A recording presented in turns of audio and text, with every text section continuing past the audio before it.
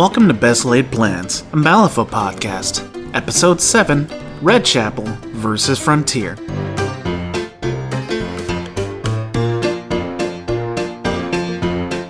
Yes. Welcome back, scoundrels and steamers, whichever you identify as. We are here for our latest Best Laid Plans, number 7, if I have my math correct, though don't quote me on that, it's never been my strong suit. Tonight we have our favorite players, the Nick Westbrook and Joe Hadfield. Welcome, both of you, to Best Laid Plans. Howdy. Oh, thanks for bringing me on. Yeah. We thought it'd be a good mishmash of the two of you, fighting over length of the pond, as it were. So we have you tonight playing Symbols of Authority with corner deployment on the Bayou Blues map in Vassal. I'll touch on a little bit what that looks like in a minute. The schemes with that symbols and corner deployment are Research Mission, Claim Jump, Sabotage, Runic Binding, and Take Prisoner.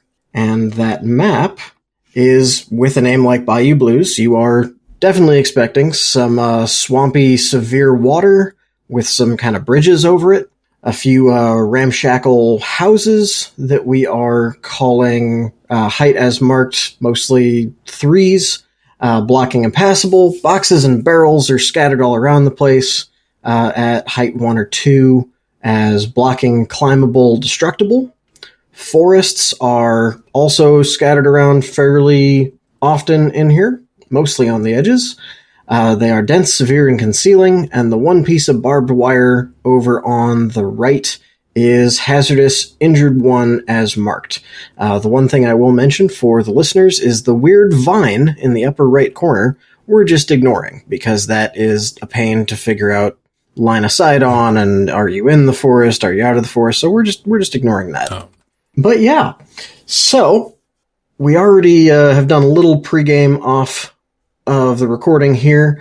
We know that, Joe, you have declared Rezzers. Would you like to go over your crew for us, please?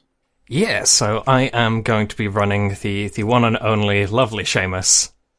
So I'm running Seamus with the Whisper, because that seems like the thing you do when you run Seamus, or any Rezzer Master, to be honest. I have the Copycat Killer, his totem. We've got a Carrion Emissary. We have the Dead Rider, and then 2 sets of 2 Dead Doxies, and 2 Dead Dandies. Ah, a nice little pairing there. That's interesting. Yeah. Excellent. And facing him, we have Nick's Explorers. He has declared Bass. Who's coming up with Bass here, Nick?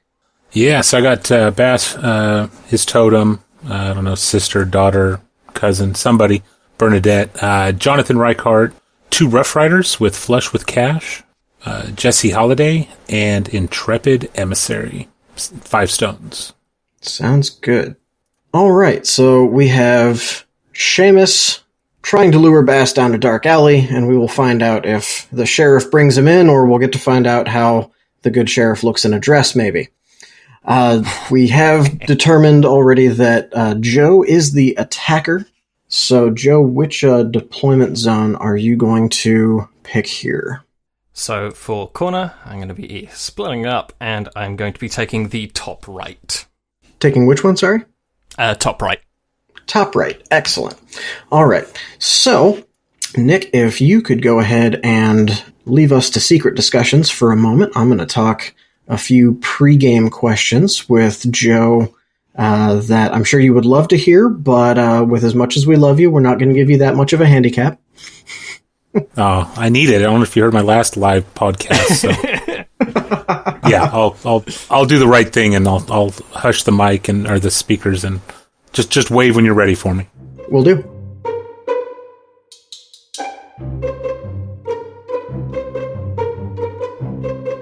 So, Joe, first off, why this faction and leader selection in this particular game? So there's a couple little things that we did pre-game. We sort of put forward 4 masters that we were interested in playing, and then had some vetoes. So why Rezzers? I was recently on the show talking about how much I love them, so I thought I'd kind of carry that through. Even though I've been playing Explorers a lot lately, I looked it up, and it has literally been a year since I last played Seamus, so that's kind of why I went for very basic Seamus list. Excellent. And on your crew choices, actually, I have a non-scripted question first. When you're playing Seamus, do you find that he and his keyword are as helpless and hopeless as the various corners of the internet seem to think? I do not. Seamus is definitely the star of the show, and there are some versatile options that that he really likes playing around with. Obviously, Carrion Emissary. The Dead Rider is just extremely good and is kind of going to work into how I'm going to be doing symbols. But the rest of his crew is annoying, and I kind of love that. Especially in something like symbols, where you're wanting to both have a active presence destroying your opponents and preventing your opponents from doing that to you. There's a lot of interesting and weird ways that they can kind of stop your opponent from being efficient. There's also a lot of, like, with the Dandy specifically, there's a lot of interesting anti-scheme opportunities. So a long answer to basically say, Seamus is really good. There are a few parts of his crew that I don't often find myself taking, but overall I think he has an interesting keyword, even though if it's not, like, outrightly the most broken. Which I feel is what a lot of AWP scales on. That's fair. I completely agree. I have a very good friend who plays a good amount of Seamus, and with as much as the internet likes to say, oh, Seamus without all versatiles is bad, I'm like, you might want to try playing that again. Excellent. So I'm glad it's not just me. But onto more specific questions here. Any particular reasoning behind what you've hired for your crew for this particular matchup and pool?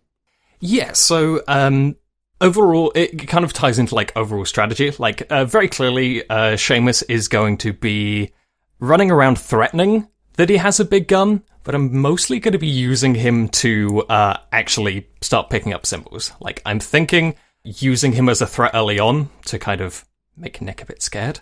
And throwing in the Carrion Emissary is, like, gives him more vectors. We're already on a pretty good map. I got to pick attacker, so I put a lot of interesting blocking around where Nick could have his symbols. Again, Dead Rider, just extremely good. There's a lot of push effects that kind of synergize with the rest of his crew. And the Doxies and Dandies are going to be my protecting the back, as well as little bit of anti-scheming with the Dandies specifically, and then just messing up whatever he runs in to take symbols. Got it. I like that. That is honestly pretty good. I look forward to seeing it on the table. Which brings us to the other important selection process question. What schemes are you taking here? There's a lot of interesting ones, and with kind of how I'm very focused on, like, have specific groups that I'm going to be using to achieve and deny, I really wanted to pick some schemes that didn't add extra actions. So things like Runic Binding, things like Sabotage. I just think it's a little too much pressure that I'm putting on the Dead Rider and Seamus. So I'm taking Research Mission. I am aware of some destructible terrain, but the Bass can destroy destructible terrain. But if I can throw out enough coffin markers that also can put out corpse markers, tie that into some symbols, some schemes, I feel like that's an easy enough scheme to go for. I do feel like Nick is probably assuming that I've taken it, so I'm kind of going to be pushing to flood it just to make Denial take up more actions than it's probably worth. The other one I am going to be taking is, I usually don't like this, but it's going to be positional. I'm not a great fan of Claim Jump, but I am going to take it on the Carrion Emissary. So the Carrion Emissary always dies whenever I play them. What I'm hoping is to at least get 1 point, because Take Prisoner is a bit too dependent. I'm seeing a lot of pushes, a lot of fast models. I feel like that's my best play, and I have some ideas about how to deny it on Nick's end, if he does indeed go for it. I like that. All right, so how is your choice of deployment, that upper right corner, and where you're expecting to put models down, how is that going to play into your overall strategy? So one of there's a couple of interesting bits in this. One of them is the sort of hazardous barbed wire that I'm probably going to use to, if he goes for it, I'm going to put a symbol there, so if he goes for it, he's at least suffering for that, and I can block it in such a way that he only has that option. The other main option, whenever you're playing Seamus, is looking at the amount of blocking terrain that he can show up in. And there's a decent amount of either larger buildings or like crates or barrels that are all blocking that are close enough to where Nick can position symbols. Okay, I like that. With that thought, what do you think the schemes he's going to pick are? What your guess is based on what you've seen so far? And also, assuming that's correct, what do you think his general strategy is going to be? Yeah, so I'm taking a look over. I feel like claim jump on an Intrepid Emissary is a pretty solid call, which I have a couple of plays to try and prevent that. Also, again, there's a lot of terrain, and he's going to be in that part of the board anyway, and he has a few like faster models than me. Sabotage kind of looks like an option. Like I say, there are some interesting large pieces of terrain, and that's where hopefully the dandies are going to come in if I've called that right. That's always the thing about trying to prevent schemes that your opponent isn't even taking. I will confidently say that I don't think he's taken Runic Binding. And looking at how dust clouds work, I'm not sure that he's gone for a research mission. Yeah, that's fair, especially without the sandworm to make them stick around. Mm-hmm. All right, excellent. Well, I will talk to you after turn 2, and we'll see how those guesses go. Yeah, and we'll get Nick back in here. I'm looking forward to it. Excellent.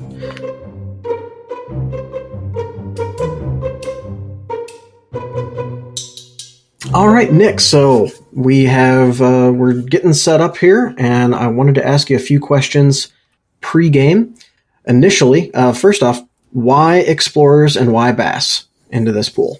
You know, the map was kind of a driver for me with the sheer volume of severe and impassable blocking terrain.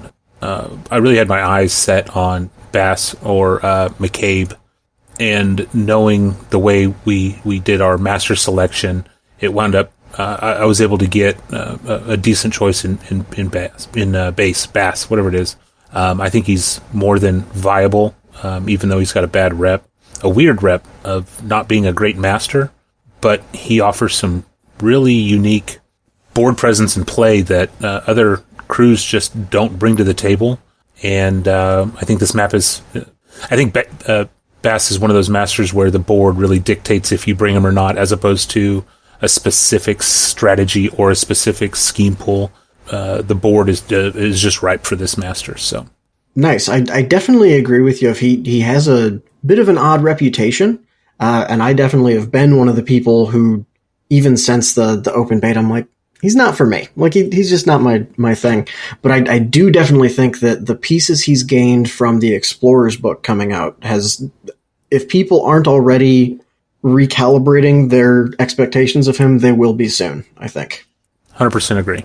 Cool. So beyond Bass himself, you've kind of already touched on kind of in a roundabout way the crew you're bringing. Any specifics on you brought this piece because you were expecting something Joe was bringing or a particular thing in the pool? Yeah, Joe declaring Seamus. Bass is full of easy killable models, so that kind of scares me with Seamus on the board. And so my only thought was hard to kill or flush with cash. And so basically I got 2 hypermobile models in the riders with Ride With Me, Move 6 unimpeded that could gain the cover and concealment benefits to try to protect themselves, with the flush with cash option to just pass off an attack, the one and only attack I'm hoping to keep with Seamus. I know he can do it again, ignoring italics, with a corpse marker, which is where Jesse Halliday comes in. Her number one mission is to, round one, get some scrap markers on the board to let those two riders draw cards because they're part of McCabe's kit. But also, any corpse markers on my side of the table, she's going after. And so those were my kind of two tech picks, or my thoughts into the process. Plus, I was debating whether or not to bring the emissary, but the emissary is so good in this crew, or in this faction. I think I can get some benefits off the shielded and the take the hit if I get in trouble, or if I don't want to pass off a stone. It gives me some more survivability and some mobility, with some also some options for the schemes that are in place. Sounds good to me. All right, the important part. What schemes are you bringing? So I'm thinking I'm bringing Claim Jump. I think that's with me having advanced deployment and me on the side with a substantial amount of severe terrain and some cover. I think I can kind of control that middle part fairly well. And I'm thinking either Jesse Halliday, although only 7 wounds, might be an option there because she's not going to be an upfront model, I guess. But I'm picturing her and the emissary being side by side. But I also see the emissary being a huge target that's going to be getting hit most. So, and passing those off. So I'm thinking Halliday might be the safer bet to do on Claim Jump. And I might go after Research Mission. I think there might be an opportunity to get some more markers on that side of the board. I know my dust markers don't count because they end at the end phase, but there's going to be corpse markers on the other side. I have the ability to turn schemes into scrap and then dropping scheme markers myself. I'm kind of leaning towards that right now, although Take Prisoner is pretty juicy with the minions that are in play here as well. Oh, that's actually a really good question. I wonder if I should. Yeah, take your time, because we're leaving this part of the recording knowing what you're bringing. Yeah, definitely Jesse Halliday on Claim Jump, keeping her protected, and then I'm going to go after Research Mission. I think there's going to be some coffin markers on the board. It's a free bonus that he can take and potentially get a mindless zombie out. I think it's mindless zombie, right? With the trigger on the emissary. Yeah, summon a mindless zombie. So there should be coffin markers in the backfield. In worst case scenario, there's going to be a zombie that I can murk and get another marker down on the board. So that's what I'm going to commit to. I'm going to commit to Claim Jump and Research Mission. Plus, there's going to be symbols. So Rough Riders getting up there, doing their thing, and getting it done. Awesome. So we have Explorers bring in Claim Jump on Jesse and Research Mission. I really like the Jesse and then keeping the emissary nearby. I think that's going to be a good bluff, and it's going to be a good way of enabling that. While we're here, what do you think Joe is going to be bringing as far as those schemes? What are you expecting to see out of those rezzers? I'm thinking Research Mission is an easy option with the emissary in play. He can basically make 2 markers himself in getting around a symbol.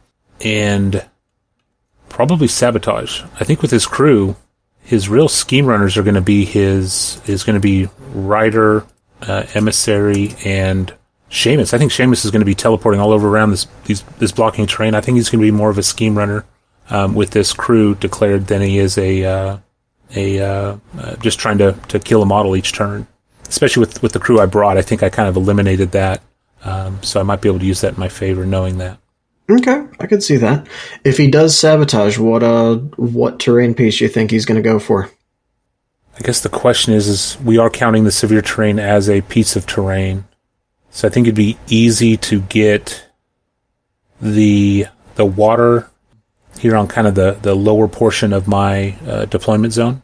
Okay. It kind of extends, 3 or 4 inches into my deployment zone and about 8 inches out.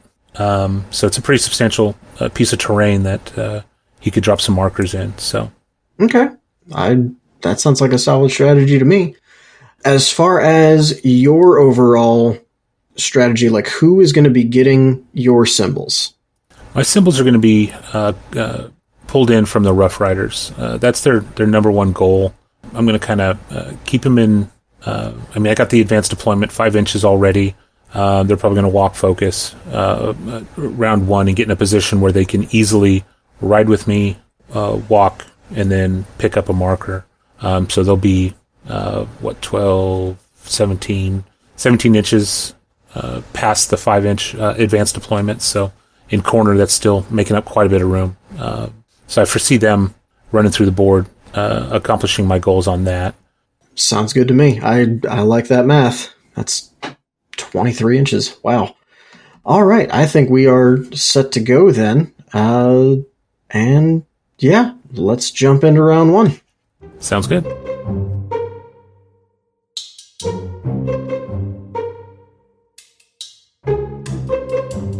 Yeah, we're back from turn 1, and we're back with Joe, our attacker, for the beginning of the game. And Joe, go ahead, give me a quick recap of what happened in the turn on your end. Yes, a lot of it is moving around, kind of setting up the net of frustrating little models to stand in awkward places. Probably 2 of the biggest moves were initially Nick put out one of his symbols right in a bottom corner to pull away something that was going to run for a symbol, and that entirely worked for me. I just ran the Dead Rider all the way up so that he can start gathering some fate tokens as well as score me a point next turn. And it doesn't look like he's going to get contested, so I'm pretty happy about that. The other thing that I wasn't planning on, but flips are flips are flips, Seamus popped out and just threw out a shot at Reichardt, focus all the shenanigans. Yeah, we'll just flip double severe on negative damage. I did know one of them was coming, to be fair. The second one was a big bonus. So we've just thrown out 5 damage after Soulstone Prevent on a Reichardt, which, given the positioning of Reichardt, I'm kind of getting the vibe that Claim Jump is an option. The only reason I was able to do this is because of Nick Black jokering a Bring It to bring the Emissary within take the hit range of him. So that's really the only reason I went for it. I wasn't expecting any significant damage, but significant damage abounds. Yeah, no, that was just amazing to watch, and even knowing you knew what the first of those flips was going to be because the Whisper is so good, and yet on my little editorial aside here, and yet it's Magical Training that gets all the bad press. Anyway, no, I would say those are definitely the big points on the turn. I would also gather you would say what went well would be that flip and the rider getting some uncontested area over towards that pretty well guaranteed point for next turn to start you on that symbol. Was there anything that went wrong for you this turn, would you say? I feel like I may have hecked up, and let's do a quick measurement just to see. Yeah. The only thing that I think that I've misplayed thus far is I was intending to have the coffin markers out of 3 of any models. I goofed that up immediately, so no, I'm just realizing that. That's fine.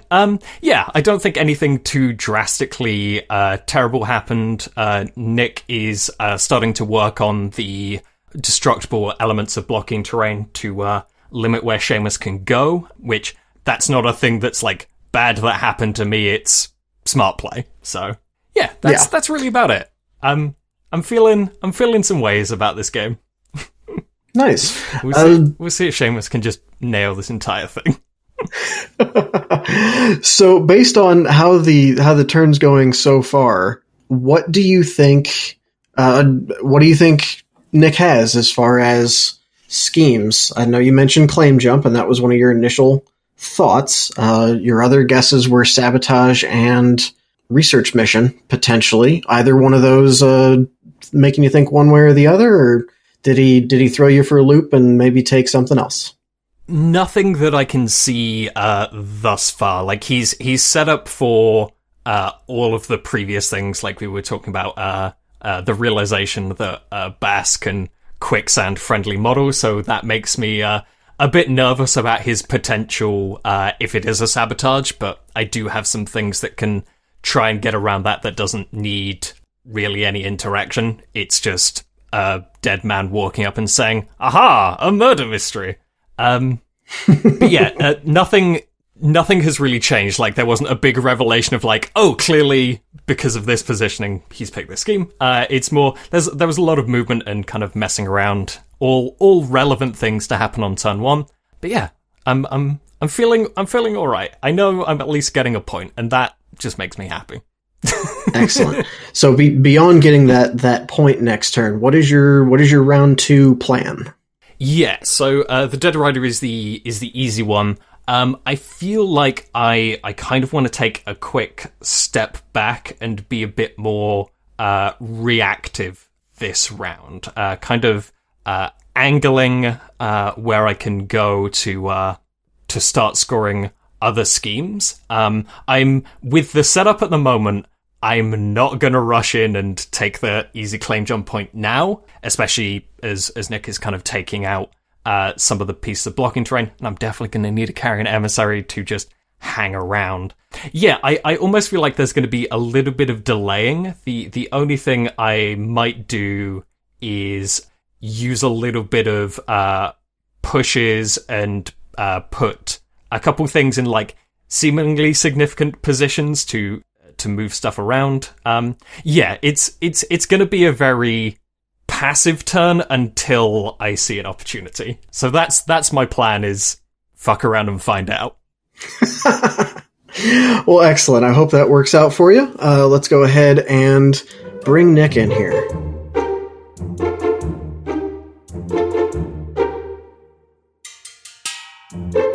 And here we're back with Nick after turn 1. So, Nick, give us a quick recap of your half of turn 1.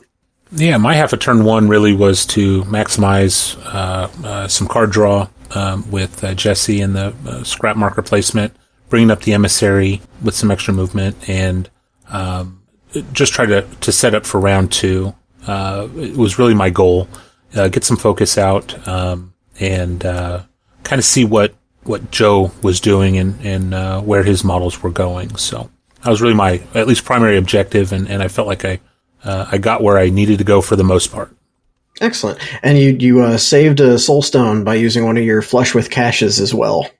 That was brutal, yeah. My card draw coming in was 111, 7, a 6, a 4, and 2 2s. And I knew I needed the stones to protect my riders because they were the key to scoring my symbols points. And the cards just were not good, so I figured it's better to use that upgrade now instead of a stone, so I can get more cards cycled in hopes that I can be prepared for round 2. Unfortunately, I drew into I was able to get rid of 2 2s and a 4, and I drew into another 7, another 6, and a 1.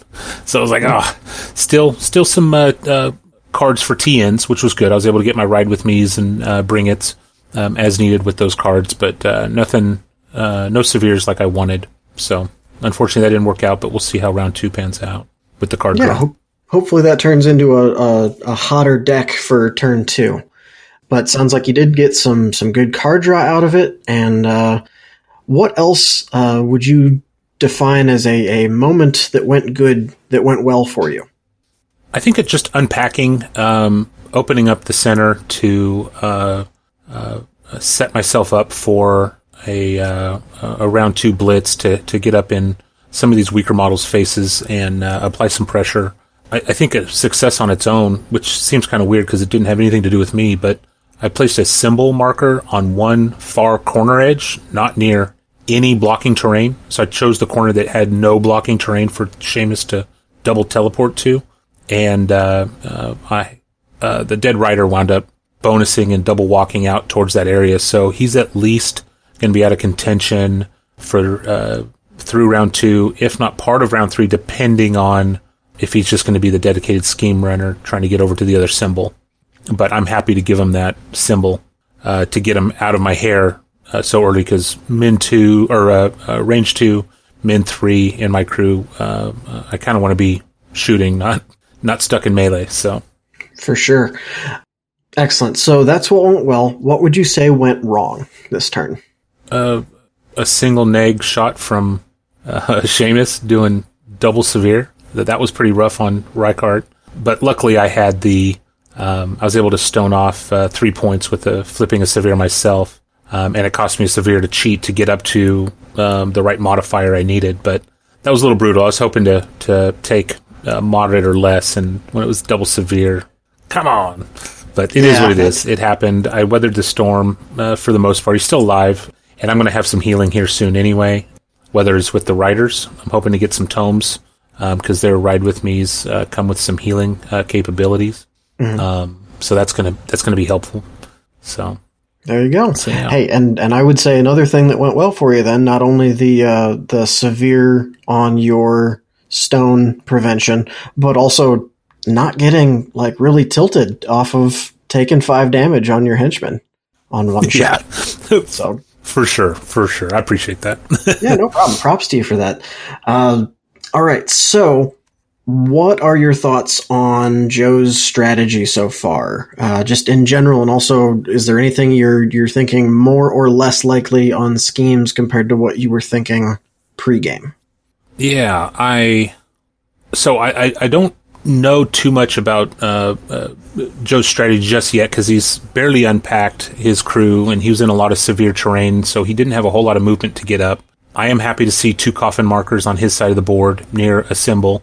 So there's a really good chance I could drop a marker, and get research mission on that side just in those markers alone. So I'm happy with what I'm seeing on his side of the table, but I can't tell exactly if he's going after any scheme at this moment, or he's not showing his cards yet on what schemes he's going for, or at least not making it clear to me. So I still think there's a chance for obviously sabotage with him getting in the backfield. I don't think claim jump's an option for him, even now with me having 5 models in the center. Mm-hmm. So I don't think I think I've got claim jump on lock for the most part. I mean, he can come in and negate my 1 point off it, but he might. I don't think he can do runic binding. I'm not sure. I'm not sold on what he's doing just yet. Okay, sounds good. And thoughts for your moves going forward next turn 2. Mentioned already potential research mission. What else you thinking? Who's picking up a symbol this turn? So my goal is to get one of these riders in up to one of these symbols. So I think I can do it, especially if I can get activation. Actually, I don't even need activation because I have 2 accessible model symbols right now that I don't have to worry too much about, and I have the mobility for it. So I could see getting either of the 2 kind of in the middle, more closer towards the center than the other 2. Mm-hmm. I can get either one of those with a ride with me, walk, and interact. So I think I'll be safe on that. And then sounds like a good starting plan for turn 2. Let's see how it works out.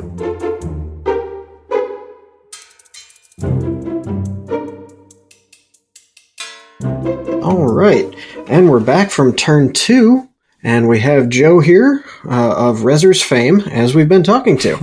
Joe, how did turn 2 go for you? What moves were moved and shaken? Yeah, so I don't feel like I really did anything that turn, which was kind of the plan. At this point, we both have the strategy point, and Seamus is now in a forward position to completely peace out on threatening things and go and ensure that I actually have future strategy markers dealt with. That's the only progress I made points-wise, is the Dead Rider taking the strategy marker. Everything else I'm kind of sitting on, and I recently learned that Nick has a research mission. Was not expecting Rykart to just be dropped directly in my face. There's some frustrating things about the Carrion Emissary. One of them is that his attack is a gun, the other is that it's range 0, so I wasn't exactly in the best position to really deal with that. With that specific activation, I did think about popping the aura that means he can't prevent soulstones and heal, but I saw an opportunity to get Seamus a bit more forward, and also get a secondary model, that being a mindless zombie, within 3 of the center, just in case claim jump is a thing. Makes sense, yeah. With Seamus up there to stop it, that would be good. The zombie's insignificant, though, right? So that would not have stopped it by itself. It's an enemy model within 3, so it's not counting for this scheme. Gotcha. I see where you're coming from. Yeah. That makes sense. Okay, so sounds like hey, you set the goal to shamble a bit this turn, and you have succeeded in doing that as a true Rezzr player. So as far as that sounds like an overall thing that went well. Anything else to add to that pile before we move on to the what didn't go well? No, I'm pretty. Those are the things that I did well. Is like sitting around and throwing distracted on things and just wasting activations. Yeah, I like what you've been doing over by the One Rider and Bass, and kind of the not quite in the upper left corner, but having the Doxy and the Dandy over there to kind of run interference on those two after they came to pick up the symbol. I really like the subtlety of what you're setting up there. Mm-hmm. That's good. Anything that went particularly wrong this turn? Wrong? Not exactly. The right heart scoring the research mission was I knew, like, as soon as some of it was dropped and I wasn't able to take him out, which I wasn't really expecting to do. Like, he's in a precarious position at the moment. Yeah, I wouldn't say like anything was super tragic. Everything's kind of progressing. Nick is getting points. We're both getting points. I'm not as behind on my plan to just sit around. Like, I was a little bit worried as we were going into that I should just, like, threaten. And then sticking to it, I think I'm in a good position. I'm kind of... Jesse is becoming a bit more of a target than I had anticipated. So that's something I might have to address. I was kind of hoping I could gimmick some flush with caches off just to make him rely a bit heavily, but Nick's actually allowing some things to go through, which is the smart move. So, yeah. Cool. Based on what's happened this turn, what thoughts do you have about Nick's strategy going forward to the rest of the game? So, next strategy is I'm moving the Dead Rider into a bit of the mix. He's at good fate points that I think I can kind of survive. I don't know if he's going to be the one to get me the symbol this turn, or whether I'm going to swap him and Seamus out for Seamus to run around and do shenanigans. Other than that, I feel like I might go with the Emissary early, just to put some attacks into Rykart, and even if I don't kill him, I'm gonna switch the aura on, so I hopefully don't have a Rykart problem after this. I'm interested to see what Nick does about this mindless zombie that's just standing around being frustrating if he has a claim jump. Research mission was kind of on a maybe list because of me dropping coffins, and I didn't quite get the coffin placement that I wanted last turn, but I feel like it's working out. This is interesting. I didn't accomplish much that turn, but it's a lot of setup. Nice. Sounds like good plans going forward. Any expectations or any thoughts you have on what Nick's going to do? Either schemes or movement or however you want to figure it out. Yeah, I imagine Rider 2 is going to be looking to grab the symbol up top. I don't know if he'll take Bass with him for that, but even with Ride with me, it's not something I could have prevented. Like, I was more doing damage control. Like, I could have just stood someone directly in front of it, but I feel like he's going to get that anyway. It's down by the bottom side that I'm really looking at starting to deny. Other than that, I imagine that Emissary is going to stay in the center. That's kind of the vibe that I'm getting at the moment. Yeah, that's what I'm looking at. The other thing I'm not sure if he's going to do is, like, throw something at the Dead Rider. I think he might be in a similar position to me of, like, well, I'm going to get it, so we'll see what happens with that. So yeah. Solid. Well, I look forward to turn 3, and let's get Nick back in here. Yeah, let's do it.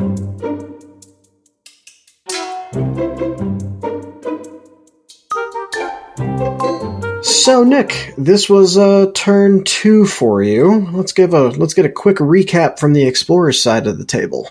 Yeah, so I wound up getting initiative or having the decision to go first, and I wound up taking it. Just points as prizes. A lot can happen in 1 or 2 turns or activations that could deter me. I'm got patience like a cat or a kid, or I'm all over the board. So knowing what I needed to do, I went after it. And then, I went after that. I was able to get the first point of research mission, being able to turn in one of those coffins on his side of the board into a scrap marker and having Reichart in the right place. Put him in a heck of a position, but we'll see if I can come back from that in turn 3, I'm sorry.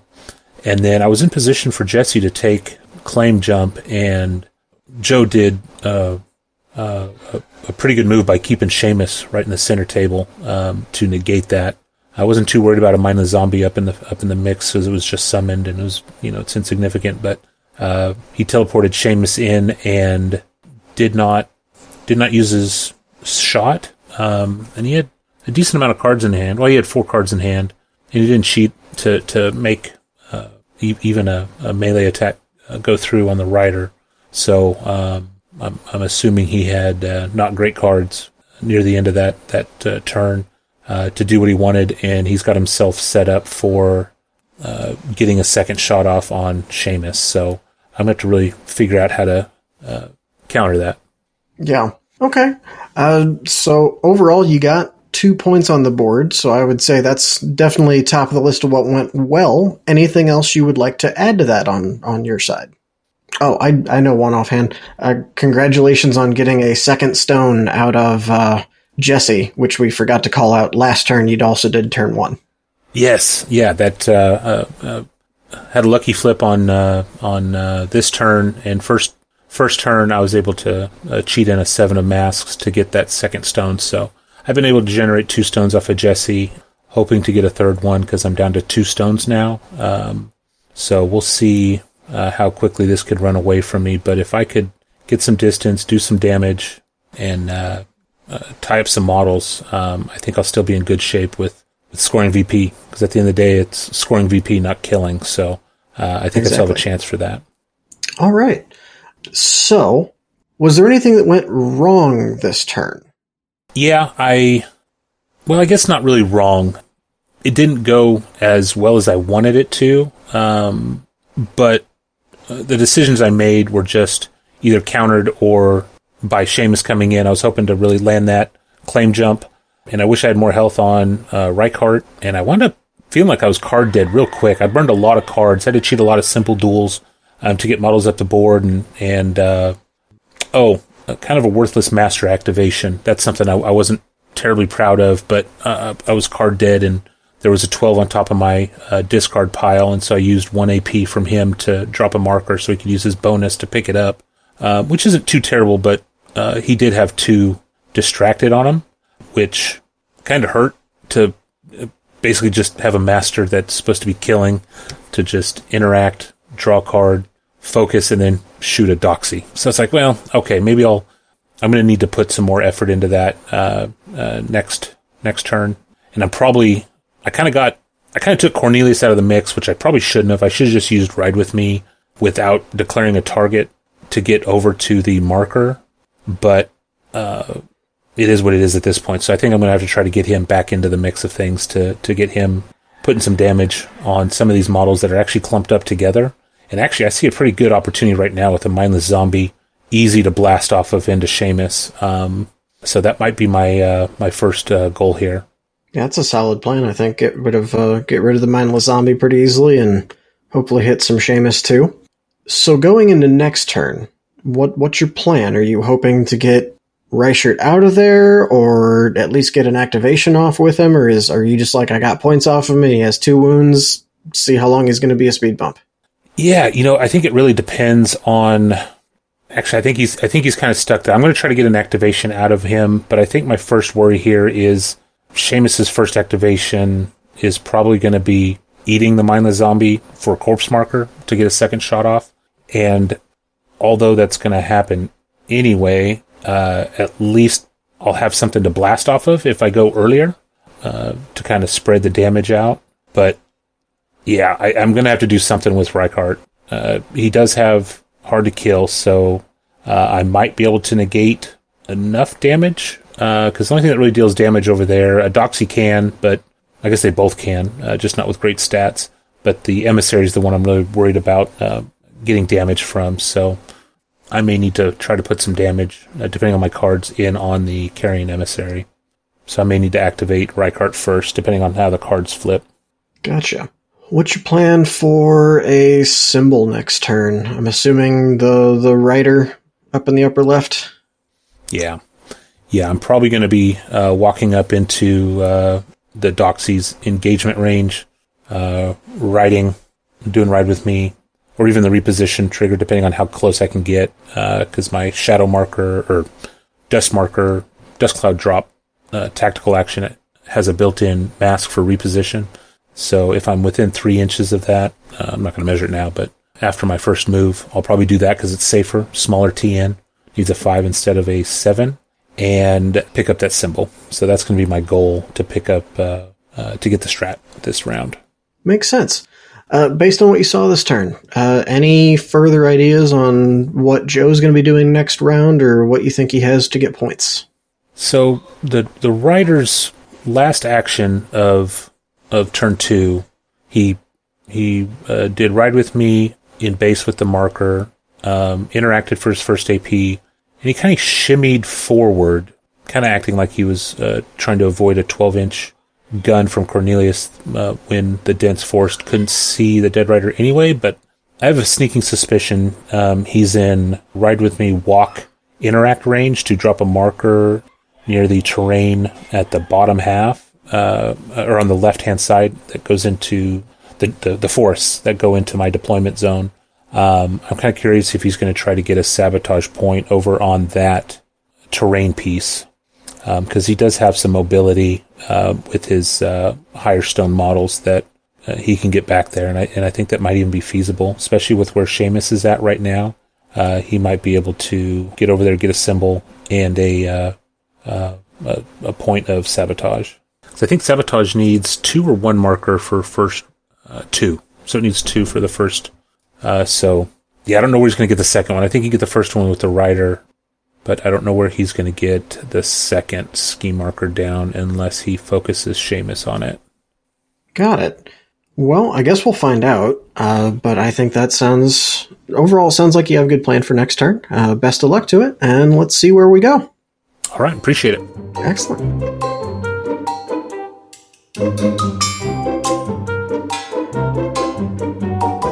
All right, so that was turn 3. Joe, how about a quick recap of what went on there? So a lot of it is, it's sort of a game of, it's a crew of 2 halves at the moment. A lot of what I did this turn for my minions is attempting to deny future strategy points. Meanwhile, Seamus went off exactly what I wanted him to do and switched with the Dead Rider in that he went around, picked up strategy markers. Speaking of the Dead Rider, at the start of this turn, he's going to be on 13 Fate, and he's standing in the middle of 3 other models in the middle of the table. Wow, that's going to be a rude awakening. That's going to be a big turn. The other really good thing that happened is on the similar theme of denial and annoyance, I ate up Bass's entire activation with a confluence of various different factors, but Bass used his entire activation to kill a 4-stone model, which feels really good considering that's how I've slowly been working up to that. We'll see what happens in the future with that. I guess it might be obvious this is a second take. My plan from earlier also worked. I did kill Rykart. We do have the non-healing aura. Didn't really come up, it just dissuaded Nick from using stones, but I got some retribution for him deigning to score a single point on me. Well, that's where it really, really counts, right? Nice overall. Sounds like a really good turn. Anything as far as things that went wrong? Yeah, I don't think anything really went wrong, which is good. Things were operating at a clip. Nick Nick got his point, didn't get any future scheme points, so I'm still holding on to a claim jump on a something, but we'll see, because I've been able to get models after a little bit of discussion, which I'm sure we'll cover at the end, because we got a clarification. Thankfully, it didn't actually come up, because the model that I suspect it's on was within 3 of a Seamus. But yes, nothing too terribly bad. I didn't mention it last turn because it didn't matter, but I drew a terrible hand last round. I didn't need to use any of it. This round, I had the red joker on the black joker, which is nice, pretty good. So yeah, I can't pick anything out as being bad. Things are kind of moving at a clip, but I'm acutely aware that points need to happen. Mm-hmm. Yeah, we are going into turn 4, so you need to score any schemes you want to get 2 points on. You'll need to score the first one this turn. Any plans specifically on how you're going to do that? Getting some points from schemes, a lot of it is going to come down to the Dead Riders activation. We've got a lot of fate. We're going to see what we can do with the big bonus action, and then try to pick up a corpse marker somewhere. There's already a scrap. I can grab a coffin, I can grab a scheme, but that's ideally going to happen with the Carrion while he's sitting into the middle of the board to get the claim jump. That is the plan. I've left it a little later than I would have liked to, but hey, that's how the game worked. I did a lot of work denying, so I feel like I shouldn't be too broken up about it. Yeah, and I gotta congratulate you. You are really nicely set up to deny the latter 2 points for the scheme, or the strategy, rather. I'm not I don't want to talk about what I'm seeing Nick could do and possibly give away his plans, but you seem to have it pretty well locked up, barring some shenaniganry, shall we say. Yes. Shenanigans are always available. Yes. What's your plan on getting one of those symbols this turn? I know Seamus can do it, but it's going to be a little tricky because you're not right next to terrain to jump from. Yes, that is definitely going to be a little bit of an issue. As long as I can walk, it's going to be like walk, teleport, walk, remove. But the only issue is I've kind of got the split. So I can definitely get this one, which I think I'm going to go for the furthest to the bottom with Seamus, so that if he can enter back into the game, it's going to be off of the cover marker that I need to score research. Okay, that makes sense. Then I think depending on what happens in the center, Dead Rider maybe gets the other one. I'm not sure. I've kind of got the split situation going, which I sort of knew I was going to get into with needing to throw the Dead Rider in, but hopefully it's worth it. Like, if everything goes to plan, I'm sacrificing 1 point to score 4, which that's huge pie in the sky, and I'm not anticipating that at all, but that's the play I made. Gotcha. Well, sounds like a plan, and I like it. Before we bring Nick back in here, any idea on what his unrevealed scheme is? I'm still thinking claim jump, but it could be something completely out of left field. I don't know which recording has this, but I did entertain the idea that if he has sabotage on a piece of terrain to the top of the board, that's going to be very tricky for me to deal with. In which case, I would just kind of let that happen and then focus everything onto making sure he's not getting these 2 next strategy points. Yeah, unless very late game runic binding play, which we'll see. We'll see. That would be a really good contingency, though. All right. Well, best of luck on the next turn. Let's get Nick in here, and we'll hear his side of things.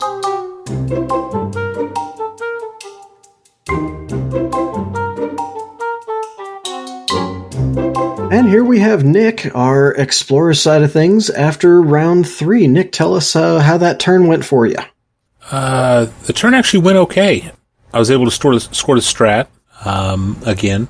I'm in range to score another symbol. I was able to set myself up to score the next point of symbols. And I wasn't able to kill anything, I kind of used a Jesse Halliday activation to kill a mindless zombie and turn it into a scrap marker and killed 2 severes trying to do it, or 1 severe, but I think it was worth it to keep Seamus from being able to fire that gun more than once. And so I felt like I was still able to negate that. I thought I had I guess we'll get into that in a second, but I think I think the round went okay. He kind of negated a VP from me on his last activation with the Rider, but overall I think it went okay. Good. What would you say went particularly well, if anything? What was your top moment of the turn or two? Oh, poor Cornelius, going after that silly dead dandy. Oh, he used his whole activation being distracted and needing a card to pick up, and he was kind of a wasted act. He's been kind of out of contention this entire game, but I was able to get a model off the board, negating another shot, which is Jesse's whole focus is to keep corpse markers off of my side of the table to keep Seamus down to 1 shot only, and minimize that shot the best I can with the emissary and shielded and hard to kill and everything else I have. So I think I did well in that right. Also tying up the emissary as well as long as I did, I think it's still an accomplishment. The emissary, although was able to, he got one heck of a kill this round. I don't know if I'm going to miss that activation and what Jonathan brings to the table right now, going into turn 4 and 5. I think I'm okay through the end, depending on a few things. But yeah. Okay. So it sounds like an overall decent turn. Maybe the low point is Bass using his whole activation take out a 4-stone minion, would you say?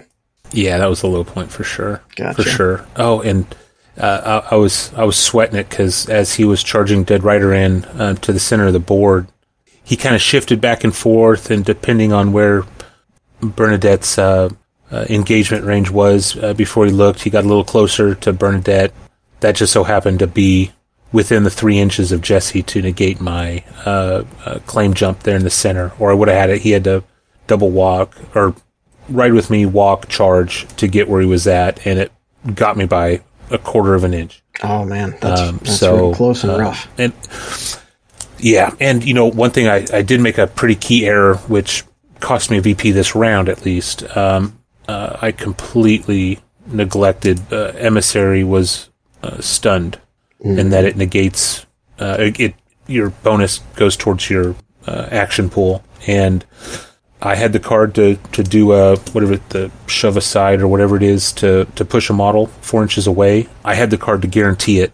I have the red joker in hand, and I did my aura thinking maybe I'll heal and then charge and then do that as my last action. And I went to declare it and I was like, oh wait a minute, and he caught it, I caught it. It's like, okay, that's a VP. I'm not going to see that round, and hopefully I can make up for it in this next one. Here's hoping.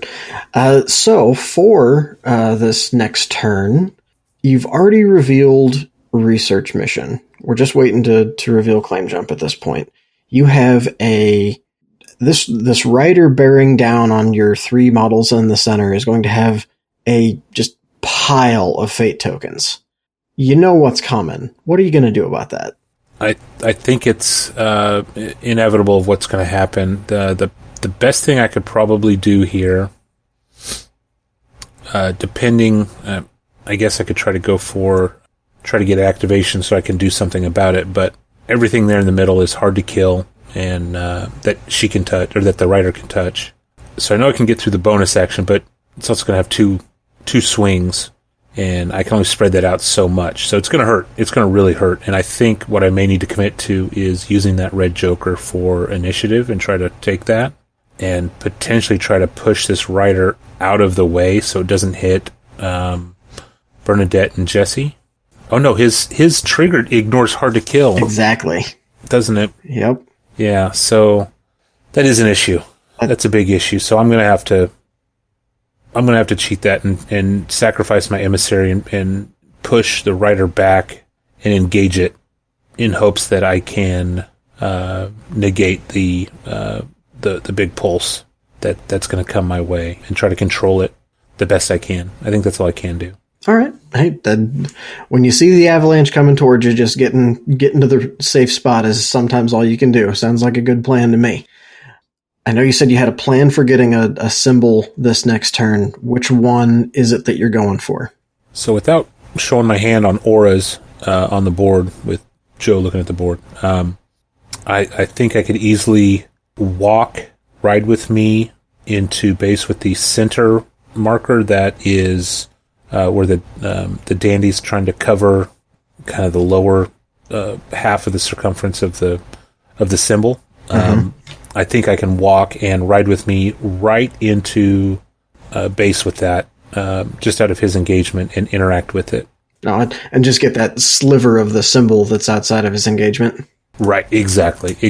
And it may take me having to Ride With Me first and then walk, depending on the pre-measurement and the tangents, but I think with 11 inches, I should be able to get there with no problem. But worst case scenario, I'm pretty positive I can get over to the other one. It just cost me a point of fall damage to walk up and over and drop down and then push forward with the Ride With Me to get in base with it. But I'm pretty positive I can get that done. Yeah, just to engage in some horse parkour. Sounds reasonable. I like it. Yeah, that's right. All right, excellent. So Joe hasn't shown either of his schemes yet, and we're coming up on turn 4. Any idea what he has? To be honest, I really don't. Part of me thinks he might have research missions still, and throwing Reichart in engagement range with him and holding him down for 3 turns has kept him on my side of the board, or on his side of the board, where he's unable to get those multiple markers out. But I think that's still an option. And then the other one, I really have no clue. I haven't seen anything that has steered me one way or another on any of the other schemes. He had an opportunity to potentially set up sabotage, and he didn't. Runic binding, I don't think is even possible with his crew due to my advanced deployment and him slogging through severe terrain the entire time. I think his minions were going to stay on his side of the board the whole time. So the only other thing I could think of is maybe he had take prisoner on maybe Bernadette, which could be. I really don't know. And I guess it's possible, because doesn't his trigger let him push and then place the model in base afterward? Yes, that is the trigger on his scythe. Not the Revel in Death trigger, but the main one on his scythe, yeah. Yeah, so that's something, especially since she's hard to kill. It might even be something where he could go in, swing, push out of engagement and out of 4 inches of other models and place her and try to score that point. Maybe that was his mindset ahead of time. But those are the only 2 things that I can think of that make sense in my head at this moment, other than maybe a failed claim jump. Maybe he had claim jump on the emissary, thinking he can get to the middle and push markers to the other side of the board. All right. I guess we'll see how it comes out. Yes, sir.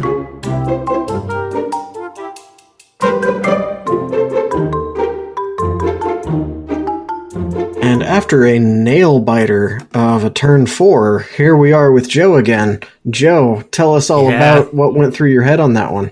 A lot of things happened. I feel like it kind of all really started with the initiative. I feel like we both knew that we needed it, so I burned a 13 just to make it absolutely impossible, unless a red joker was cheated in. And the red joker was cheated in. So we had to reflip, and I had the card in hand to tie it up again, but that would have left me with a 6 as my highest card.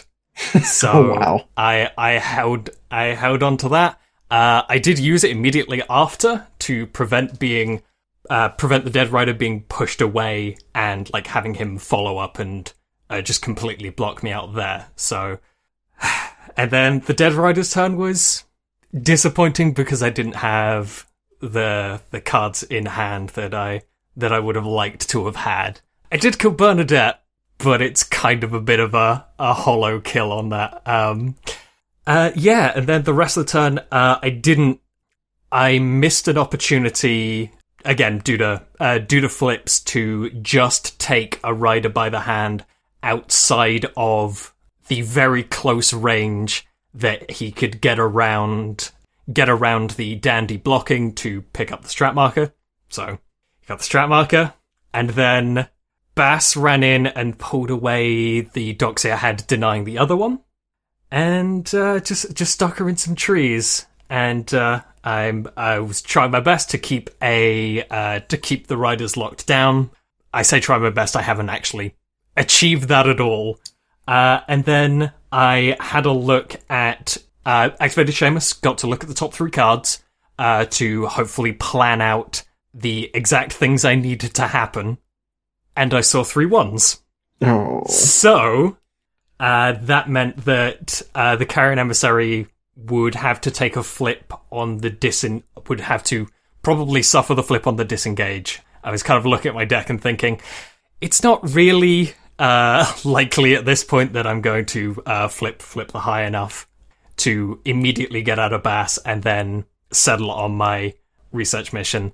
And then I thought I could get out a bit and then move over and get to the claim jump that way. And then, because everything says you need to be outside of 3 of an enemy, claim jump, you need to be within 2 of the center. And everything was so crowded around there that wasn't possible for a 50-mo base. So that's the turn recap. Yeah, I think what I will kind of chalk this down to is, like, I've gone on to talk about, like, I didn't have the cards I needed. That is definitely more of a failing of how I've played this game. I waited too long playing the delay tactics to really get in. I probably could have sacrificed a strat point at one point to get Seamus to kind of assist with the middle now that it is as crowded as it is. And yeah, just having that turn of knowing that I couldn't do the thing I needed to do did throw me, but yeah, it's not a card thing, because luck is luck, and I'm sure, like, I can rationally think back that, like, 13s and 12s I have flipped them this turn. Like, I'm sure that's a thing that I've done. But yeah, it's the spending a little bit too long trying to stop the riders picking up strat markers that I kind of lost sight of getting the schemes in. I think that's a fair assessment.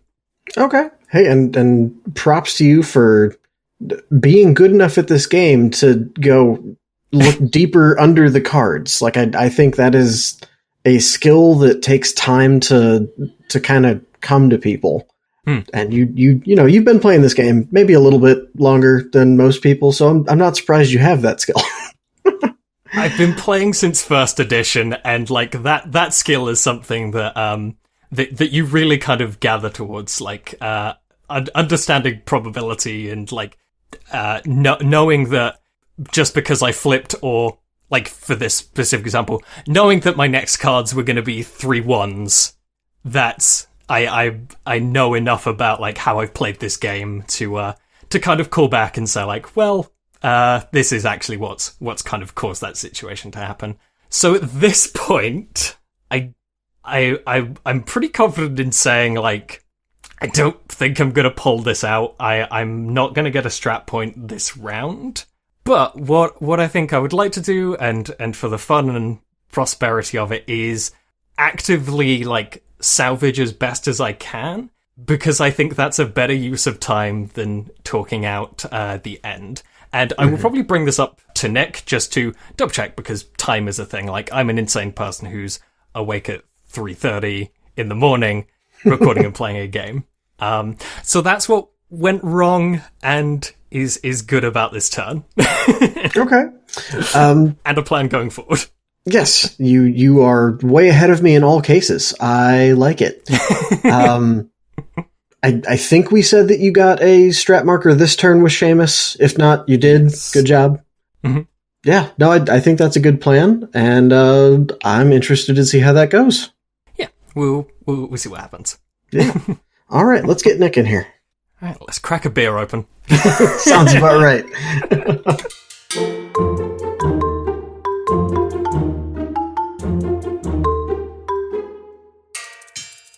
All right, we have Nick after turn 4. How did things go from Bass's side of the table there, sir? I think they went pretty well. I was able to get a lot of what I needed accomplished. A little finagling, I was able to get the strat that I needed, and I was able to negate Joe's effort to get a corpse marker on my side of the board, and with Jesse Holiday, and kind of made a little bit of a mistake with the Intrepid Emissary trying to push the Dead Rider out without re-engaging it. I just was just trying to get it away from me as much as possible, and he just came right back in. But after I was all doom and gloom there for a little bit, I realized that Jesse Halliday is evasive, so that helped tremendously, because I was worried about him killing my claim jump model, so that was a relief. And so, yeah, I think it went pretty well overall. Excellent. You guys have a lot of 50 mil bases there in the middle of the table.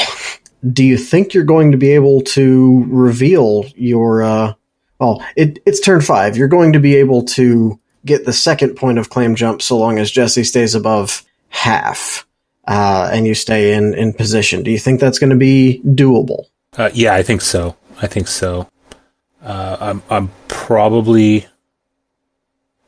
just going to get her where she can see the Intrepid Emissary to be able to have the option for take the hit. Not to mention, I've got a base right behind to try to keep her full of health. And who knows, maybe I'll draw another mask and get another stone out of her, because she's 3 for 4 this game on getting stones off of masks. So yeah, I think I have a shot at keeping her alive. Because I think Seamus is out of contention for the rest of this game. So I don't have to worry about the damage coming in from him so much. Plus, I don't think he knows I have claim jump on Halliday. I think he thinks I have it on the Emissary. But my problem is I keep the Emissary too flipping close to the center that I can't get more than 3 inches away from any of these models. So it just happened to end up that way. But yeah. I think that's fair. Are you thinking you're going to be able to get the second point of research mission? That is a decent bit harder than the first one, needing those 3 separate friendly models within 2 inches in line of sight of a different marker on the enemy table half. Importantly there, the models don't need to be on the table half. The markers do. Right. So yeah, I think I could get that done. I've got... I have 5 models left on the board. I've got plenty of markers surrounding me. I mean, base alone is on 3 in base contact with him, and I have 2 models within 4 or 5 inches of him. So I think I can get them moved up a little bit and get that get some get those models on those markers or near them, right? Because it's 2 inches. 2 inches in line of sight. 2 inches in line of sight. So yeah, I think I can get that done. I don't think he has enough killing power in the backfield to kill both riders. So I think I can get at least one of them on a marker, another one, and then base on a marker, and then either Emissary or Halliday in the center. Preferably Halliday still alive at the end of the round with that scrap marker in the middle, so I could get double duty out of her and get 2 points at the end. Would be nice. There you go. So, Joe did not declare any schemes on turn 4. So you have him down by 2 points, you know that. What are you thinking he's got for the schemes? I think it's clear he has claim jump with the 3-inch auras he keeps popping up around the center and his Emissary. So I think if I can get the Emissary to do enough damage to my Emissary against his Emissary to get him down below half, I think I might have a chance at doing this. Plus, I have a full activation of base to fire in and do what he's got to do. So hopefully between all of that, I should be able to get him down to half in hopes that I can keep Halliday above half is the goal. But yes, I think I have a shot at that for sure of negating that 1 point. Now the other, I have no clue. Seamus is in prime position to get a sabotage point if he just drops one single marker in that terrain piece, if that's what he chose. Outside of that, I really don't know what his other scheme is. I guess he has a chance of going after a research mission as well, but I don't know if he's able to get that done. I guess if Emissary pops a corpse and a coffin on that half, he might be able to get that research mission. So I'll have to be aware of that and maybe try to negate that with Halliday turning one of those into something. All right. Sounds good. Best of luck. Sounds great. Thank you.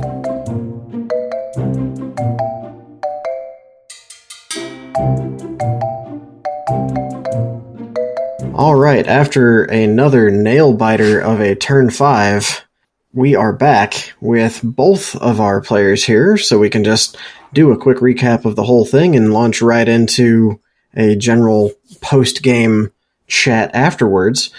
Gentlemen, how did it go? Joe, let's start with you. So mentioned in that last our last check-in that I was just gonna play to salvage. I did end up scoring points, which makes me happy. Yeah, like, Seamus almost lived the dream. We did get him to kill the Intrepid and nearly kill a Halliday. But yeah, this was all a lot of, like, I'm going to fuck around, do what I can to deny little bits until, like, the big move of Mistaken Identity Seamus in to try and pull the heat off the Carrion. And yeah, that wasn't in our, like, wrap-up of the last turn, because I went for a walk and figured some things out. It's amazing what just a couple minutes away from the table can do, just to be, let the gears turn a little bit, you know? Mm-hmm. Yeah, absolutely.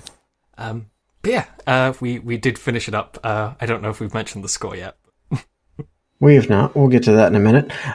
Nick, your side of things, how'd things go? How'd it fall together? It went okay. I was able to commit the cards and resources I needed to get the final strategy marker, which was one of my main goals. So a slow rider was able to bonus action and interact to pick that up. And really the rest of it was just trying to position my pieces and survive through some killer Reser models in the middle of the board.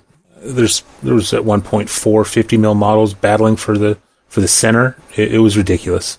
And so it wound up being a scrum and with some shenanigans, it wound up being I mean, it was a good game already, but then it got to be a really close game, and it was really good.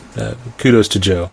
He came out of left field with some cool stuff with Seamus that I've never seen, so excited to see him on the table. Yeah. Also, I just want to give a good shout out to both of you. You are, like, for as intense as especially those last 2 turns were, you two were, like, polite's not even the right word. You guys were, like, helping each other out, going, oh, no, take that back, and, you know, that'll work, and here's a good way to make this work on Vassal get the exact measurements down. Like, I'm here as, like, mostly an adjudicator in case you need a third party to be like, is that in or out? You didn't even need me. Like, you both are too good for this world. We don't deserve you. Look at you sweetheart. I can't take these compliments.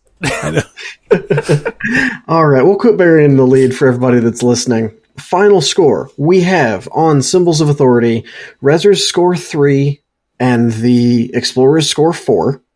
In a interesting turn of events, both parties have research mission, and Explorers was able to pull off both points of that. Resers got the first point, but scored it on the last turn.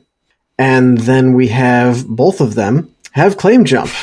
But this is news to Joe, because he kept Nick from declaring it the entire game.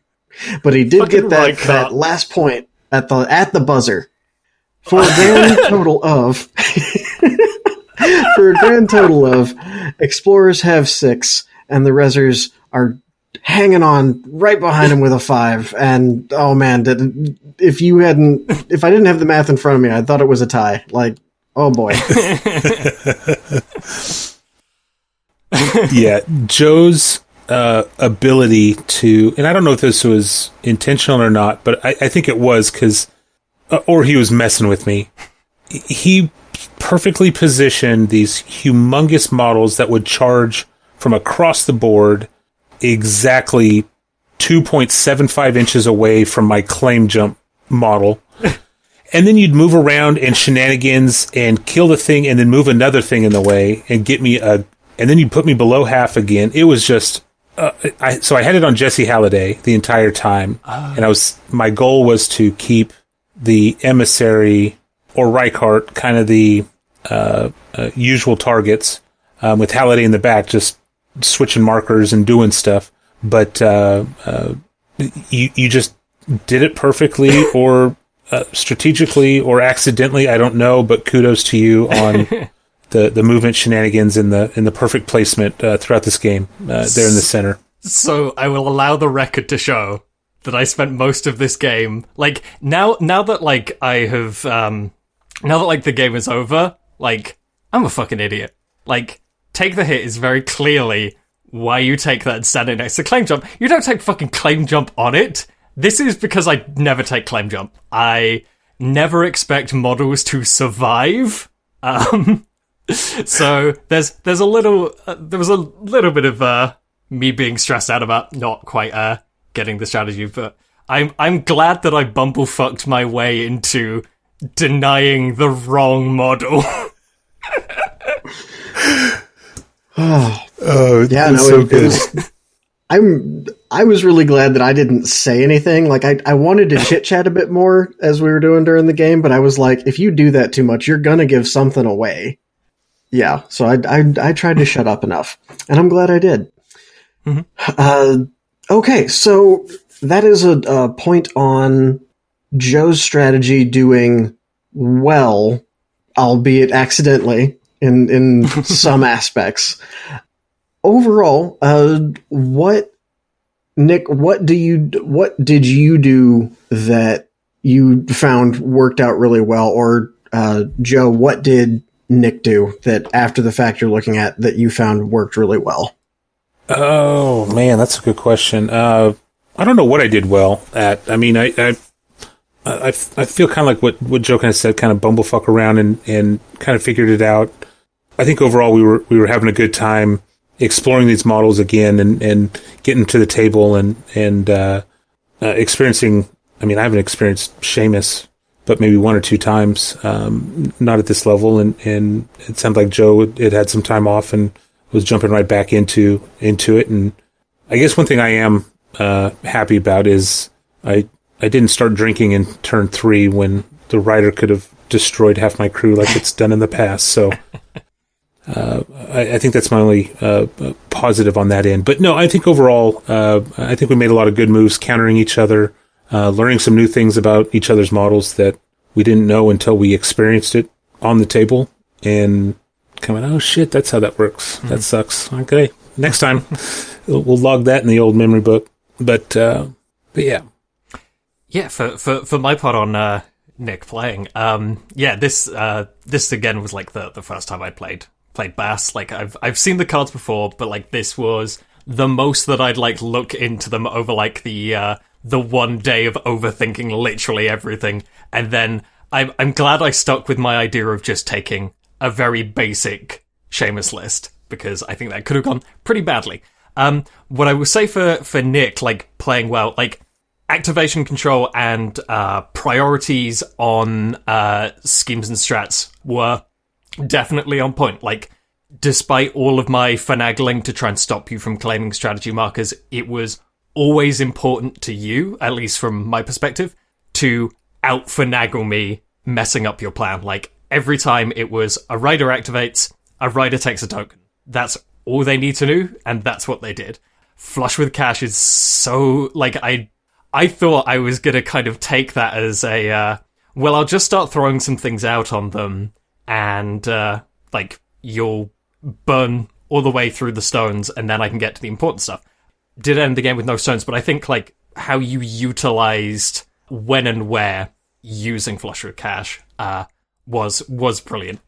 The other thing I would say is, keeping Bass, although there was a bad turn where Bass didn't really do anything, because of the ability, he is always a threat to me, and on, like, the clutch moment, you properly identified, like, how to remove something preventing you. And again, that kind of keys back into, like, being very focused on points rather than, well, Seamus is going to keep hopping around. And I feel like that's something I do like to play into with Seamus. And sometimes it affects people, sometimes it didn't. It didn't appear to affect you too negatively. Thank you, Joe. Not a problem. Yeah, and I was also going to say, for both of you, the ability to switch gears specifically with your master. Joe, you jumped from threat projection to strat run back to killing. And you haven't played Seamus in a year and a day. Yes. And if you hadn't told me that, I never would have guessed, because you're running him really well. And Nick, you had Bass out a little bit in the boonies, but still, while not what you necessarily wanted to be doing with him, you were still making the best of where he was, and you still ended up getting him back in to be a key piece at the end, which that can be pretty difficult, especially in corner deployment where you have a lot of ground to cover. Yeah, Joe definitely made it difficult with... Well, we'll get to the positives on Joe to talk him up here in a second, I'm sure, because he's next on the list, right? Because I have some good words for him as well. Yeah, go for it. Yeah, my expectation of Seamus in general is kind of the general, you take the versatiles, you take the baddies, and you got a shooter, right? And 90% of this was in keyword. The minions, I thought were just going to be, corpse markers real quick. But the combination of everything between disguised, hard to wound, he always had them in a point where he was in cover or safe and adding another debuff to me if I were to try to attack. Plus, I finally go up close and it's like, oh yeah, I'll just throw some distracted on him. Oh, here's another one. Here's another one. And the beauty of it was Joe knew exactly when to cheat his cards and when not to. He didn't need to cheat these little flips that he was doing with his minions when he had, the emissary, the rider, or Seamus to spend those on. He was just hoping to top deck, and some would go through, some wouldn't. And he knew when it was important enough to at least cheat a little bit or moderate or something.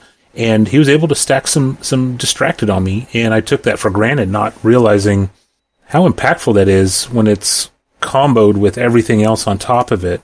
And I got to see some true strength with in keyword Seamus that I was really impressed with. I was impressed with the keyword. I was impressed with Joe's play and his denial and debuffing of my crew to not only make me work hard just for scraps, but I wound up giving up on certain things. Like that thing's just going to exist. It just is what it is. My riders didn't shoot once, really. They double walked or interacted and ride with me. That was really it. So it was a good game. Joe did a fantastic job utilizing the keyword synergies and knowing when to running the rider out to the corner to pick up a marker. That's a VP. That's more than trying to sit it in the middle and maybe get one or two melee hits off while building up your fate token pool. Well, he came in like a bat out of hell with like 9 tokens on him in turn 3 or whatever it was. It's not 9, it's 6, but he was ready to rock and roll then. So he played very well. I agree. I between Joe and another Reser friend of mine, like anybody who says that Red Chapel is garbage, you are living a very privileged life of looking at Resers at Kirai, Von Stuck, and Jan Lo at the top of that pile. There's nothing wrong with Red Chapel. It runs a little differently than it did last edition. And even the way you were playing it, Joe, is different than the way I usually see it played, which is you utilize all your distracted and movement tricks to get Seamus as many extra attacks per turn as you can, which is, oh man, when that works, it is so disheartening. I will take 1 or even 2 guns to the face every day over 8 melee Seamus attacks out of activation. Yeah, it's bad. But no, a fantastic job there. On the flip side of that, what do you both think you did or the other person did that just didn't work? What fell flat? This is interesting because we're so polite. Well, not only that, though. I mean, look how close the game was. It was like, even if I thought something he did wrong, I did one wrong almost, it's going to be on the same level, and it's going to be minimal little mistakes. I think my biggest mistake was I overextended base a little too far with the rider with me. I didn't need him up there, and I put him in a position where he couldn't see over a damn crate. So it was kind of a dumb move. But I think overall, I think we did the best we could and did fairly well on our decision making to get where we were. I know there was one thing that I made a big mistake on. I even told this in the where I cost myself a VP on claim jump. I think it was round 3. I had the emissary, I had the red joker in hand, and it was when the my emissary was stunned, and I tried to take that push action, and I forgot that I already did his stupid aura. Not stupid, it's good aura, but I did that first when I didn't need it. I needed to push the rider out so I could keep, because you were within a quarter of an inch, 2 3/4 into Jesse Halliday, and I just need to push you away. And that was the last activation. I screwed that up. And so I know that was one of my big things that cost me a point for sure. I think, and this is maybe a bit retrospective. I think giving me time to keep the Dead Rider out of any trouble by like throwing that strategy marker in the corner, like that could have broke very bad. If that one turn had have gone maybe a little better for me. But other than that, yeah, like no real like major mistakes. I feel like there's always going to be like, should I have cheated here, or little pushes, little bits of positioning. But yeah, I feel like you handled it very well, especially given like, because if you've played Seamus before and your understanding is like all they do is take versatiles and Seamus runs around and shoots things. I think you did very well, like adapting to that being my playstyle.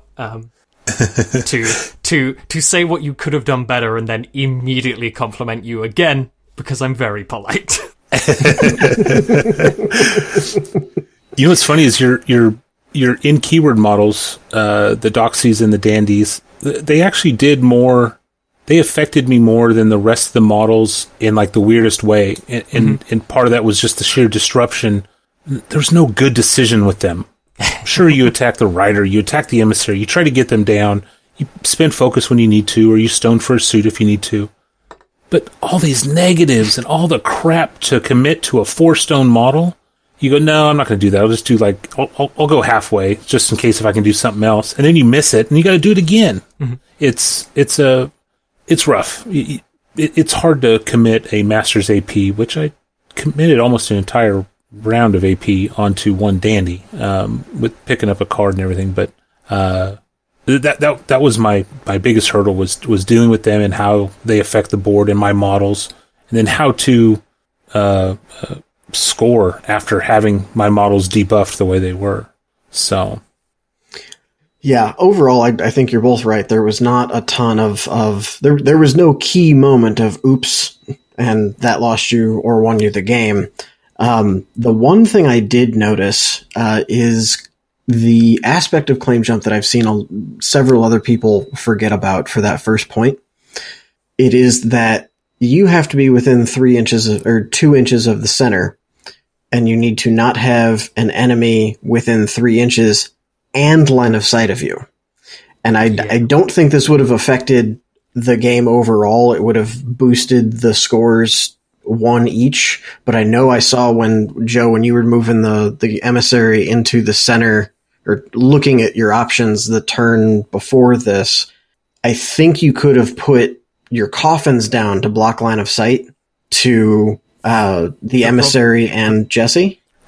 The problem with that is, and why like it is a wonderful utility piece, but slightly frustrating, is the coffins are only height 2. Oh, okay. Jesse's never mind then. But they put out they put out a shadow though, right? Mm-hmm. So if they put out a shadow, and but it wouldn't have blocked the emissaries' line of sight to each other, is what he's saying. That's what I missed. Oh, the emissaries. Yeah, that's true. Yep. Yeah. Because they're both height 3.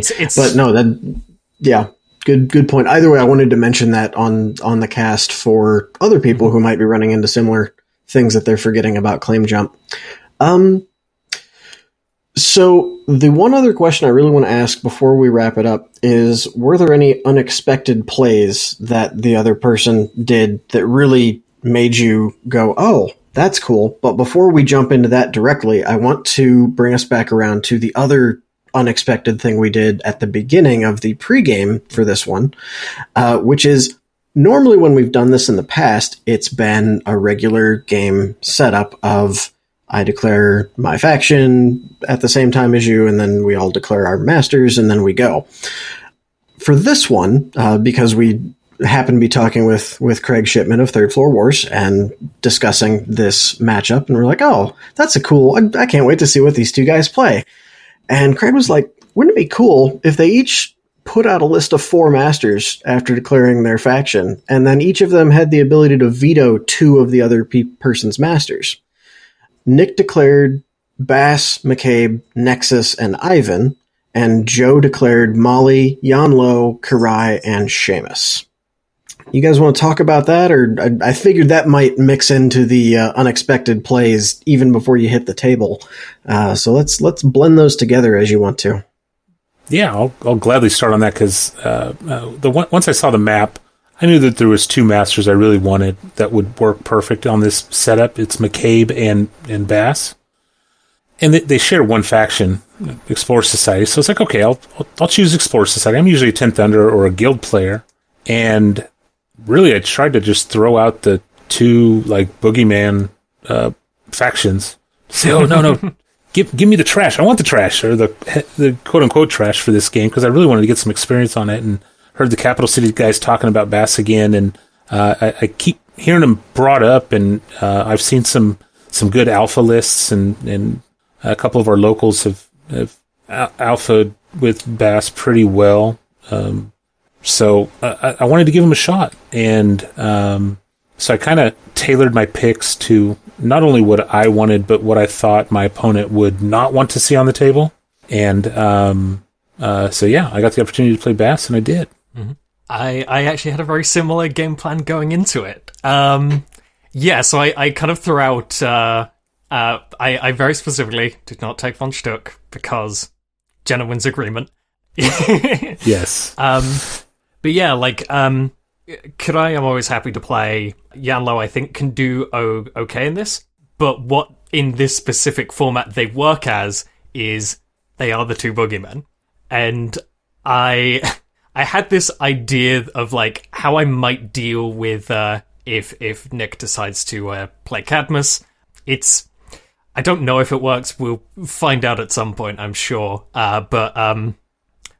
So the main reason that I vetoed McCabe instead of a Nexus is because I actually having a little bit of experience with Nexus, like, they are not the kind of master you play into a corner symbols of authority. So I wanted to give you that option of, if you really want to play the broken stuff, you can find out why you shouldn't play them here. I love it, Joe. You're awesome. And then, yeah, like, having the option between Molly and Seamus, I will always love playing a Molly, but Seamus I picked just in case you did decide Cadmus, because I think I have a little more of a toolbox than specifically Molly does. For sure. Well done. And I didn't want you to play Ivan, because I just remembered this. We didn't know who was attacker defender before the veto, and there is enough little concealing bits that had I lost attacker defender, then Ivan can sit in one place and just pew pew and summon off. Joe, I gotta say, I thought I did well with the pregame. I got tunnel vision on 2 masters I wanted. I was like, I'm gonna make them give me these 2 so I can choose. You are so good at this. I didn't think that far. I didn't know what to think. That was. I'm gonna remember some of the stuff you said about this. But that's what makes this format also fun, because guys like me go, oh, okay, I'm not playing 4D chess. I'm gonna play checkers, and this is my way of getting what I want. This is how I can strategize to get what I want. And then guys like Joe can sit there and go, oh, okay, this guy does this, and this, and then says that. Bam, done. And so we both got our strategeries in. I know that's not a word. Don't judge me. No, it's totally a word. I have decreed it so. It is. Mm-hmm. I love it. We both got to feel like we were doing something impactful and important in the pregame, as opposed to getting 15 minutes throwing models together and not wanting to waste your opponent's time. Not that we've played in person in a year, Roman. But yeah, we're jealous down here. But yeah, this was a fantastic format. I loved it. Mm-hmm. Yeah, I think I benefit a lot from the way that my brain works.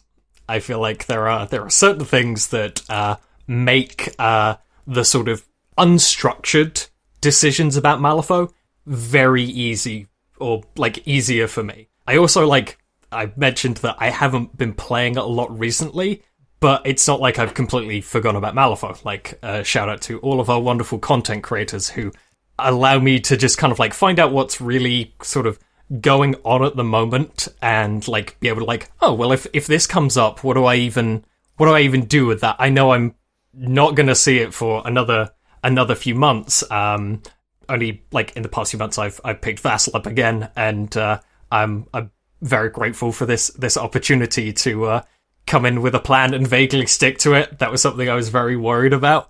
But yeah, I really liked the additional aspect of the turn zero, and being able to have my stupidity during the game accounted for, so that I can go back and really analyze where is the decision point that could have flipped what I was going for. And I think you can't knock play experience, and not to harp on about it, but it's not something that I've had a lot of recently. And that is partly due to my own fault of I'm just going to play explorers because they look fun rather than playing my main faction in the very few types that I've got to play.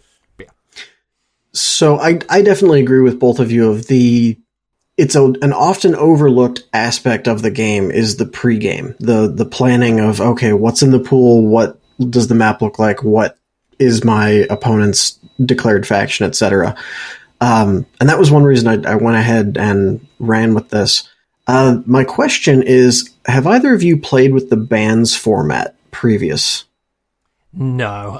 My local group is very, we were growing until the COVIDs. I have done in the past, been very explicit about if there's something you don't want to play, let me know. So kind of self-comp, but I'm been playing this game since first edition aside from a break, so I'm very happy to kind of comp a bit back. Okay. Nice. Yeah, I've never played the band format other than playing in online leagues that don't allow double masters. That's a ban, I guess, but no, I haven't done this format of it.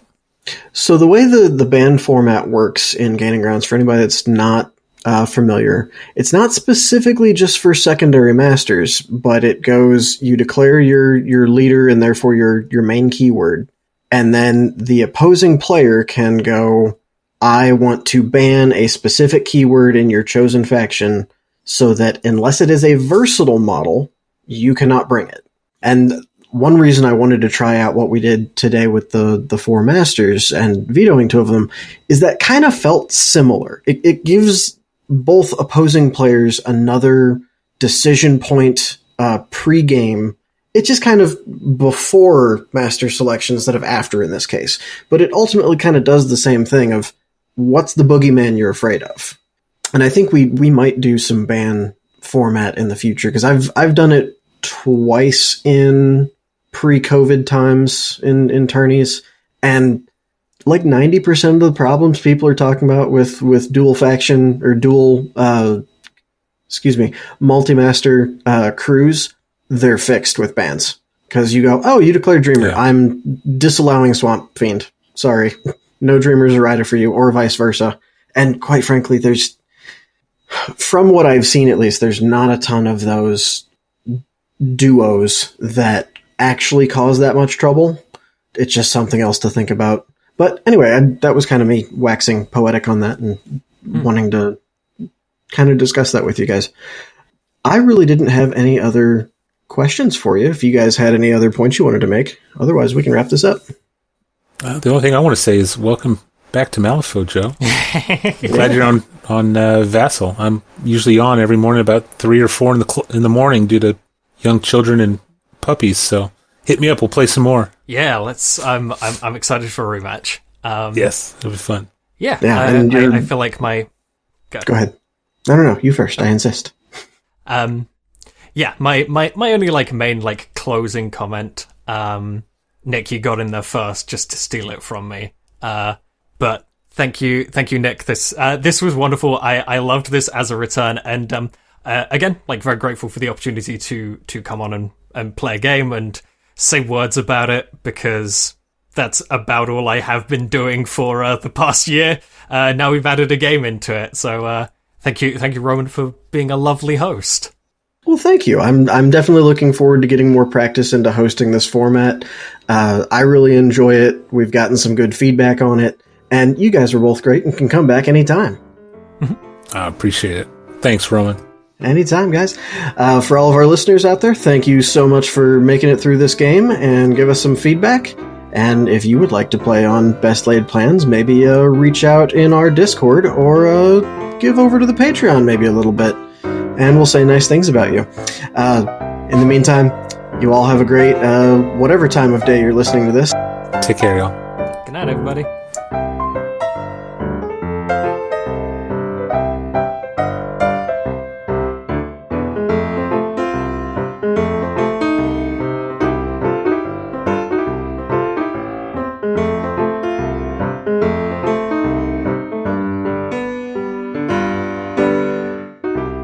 Music used in this production are Onion Capers, Marty Got's a Plan, and 5 Card Shuffle. All music is created by Kevin MacLeod and is used under Creative Commons.